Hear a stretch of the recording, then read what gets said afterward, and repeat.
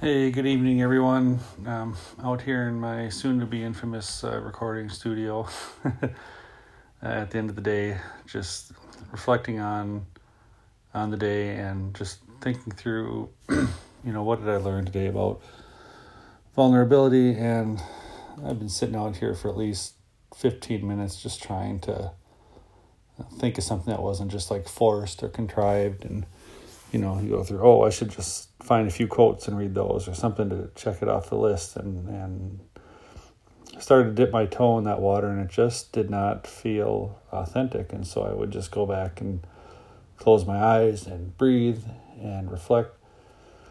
And then what bubbled up for me was a conversation I had with Steph today. Steph is a realtor, and other things out in Austin, Texas. And we met on Twitter through a Gary V hashtag. I was one of her first 10 followers on Twitter, and then started following each other on Instagram. And she shared a vulnerable moment of her life on her Instagram feed a few weeks ago, and it kind of prompted me to, just got my attention, and because it was kind of in line with what I was doing with this story in this podcast experience. So I asked her if I could interview her for it. And so we had just an amazing conversation the other day, and I wish I could have recorded that, but technology wise, I just didn't quite have that figured out. So we had a brilliant conversation. I said, well, we got to do this again and try to record it. And so we did today, and it was a pretty amazing conversation. And we're going to post that, early next week, maybe on Monday. I want to trim some of the audio and get it from my conferencing system over to here, as I figure out I'm pretty much doing 100% of this on my phone. So even the even the interview and recording today went through that. So anyways, I was just reflecting back on that conversation that we had today, and there were some real parallels between our stories and our path in this journey of vulnerability, and just going to share a couple of them with you here. I want to kind of explore this a little bit more. It'll be interesting to see as I do more interviews and things what kind of comes out with that. But when you really get to a spot in your life where you're truly being vulnerable with yourself and others, you come to a point ahead of that where you hit rock bottom, and that rock bottom looks different for everybody else. Everyone has kind of a different place where that rock bottom was. And it's just that point where you realize that your way of doing things and the lies you've been telling yourself and other people just aren't working, and you're kind of miserable.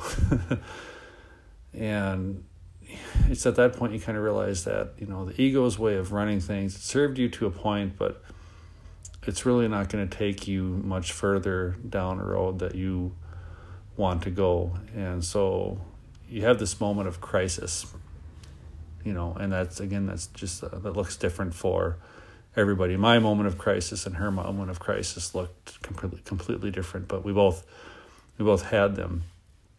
And at that point, you're forced to make a choice. Like, what do you do with this new information that you have? And it was in that moment where both of us decided to be vulnerable. And when you get to that point where you do decide to be vulnerable with yourself and with other people, you almost feel like called to do it. It's almost a mission, and it's something that you just feel like you just have to do it. There's no other option. There's no other choice. You have to walk down that road. And then as you start doing it, that story that you'd been telling yourself and that you'd been believing loses its power, and you look at it in a different objective way as you kind of become the observer in that situation. And then as you start to share, like I said, that story loses its power. It becomes easier to tell. And through that, other people resonate with it, and it gives them permission to tell their story or to respond back to you in the ways that it was meaningful for them, or the part of their story that resonates with what you told. Another thing that she talked about today that I really identified with was energetically, the moment you start being vulnerable, it's like it's something you're sharing with other people, because that love and that energy and that vulnerability has been given to you as a gift, and you can't just bottle that up inside. It's passing through you to other people, and then other people benefit from it, and they do the same thing.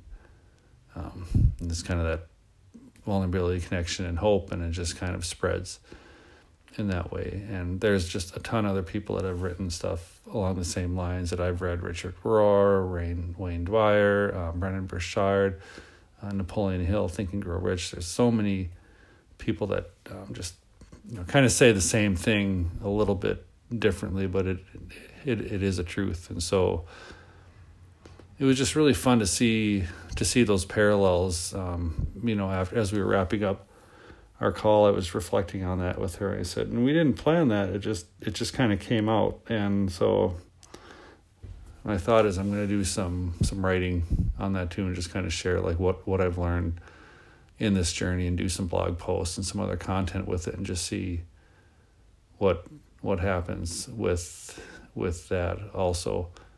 Oh, another interesting parallel was, you don't set off on this journey like looking to achieve certain goals, like Steph today was talking about.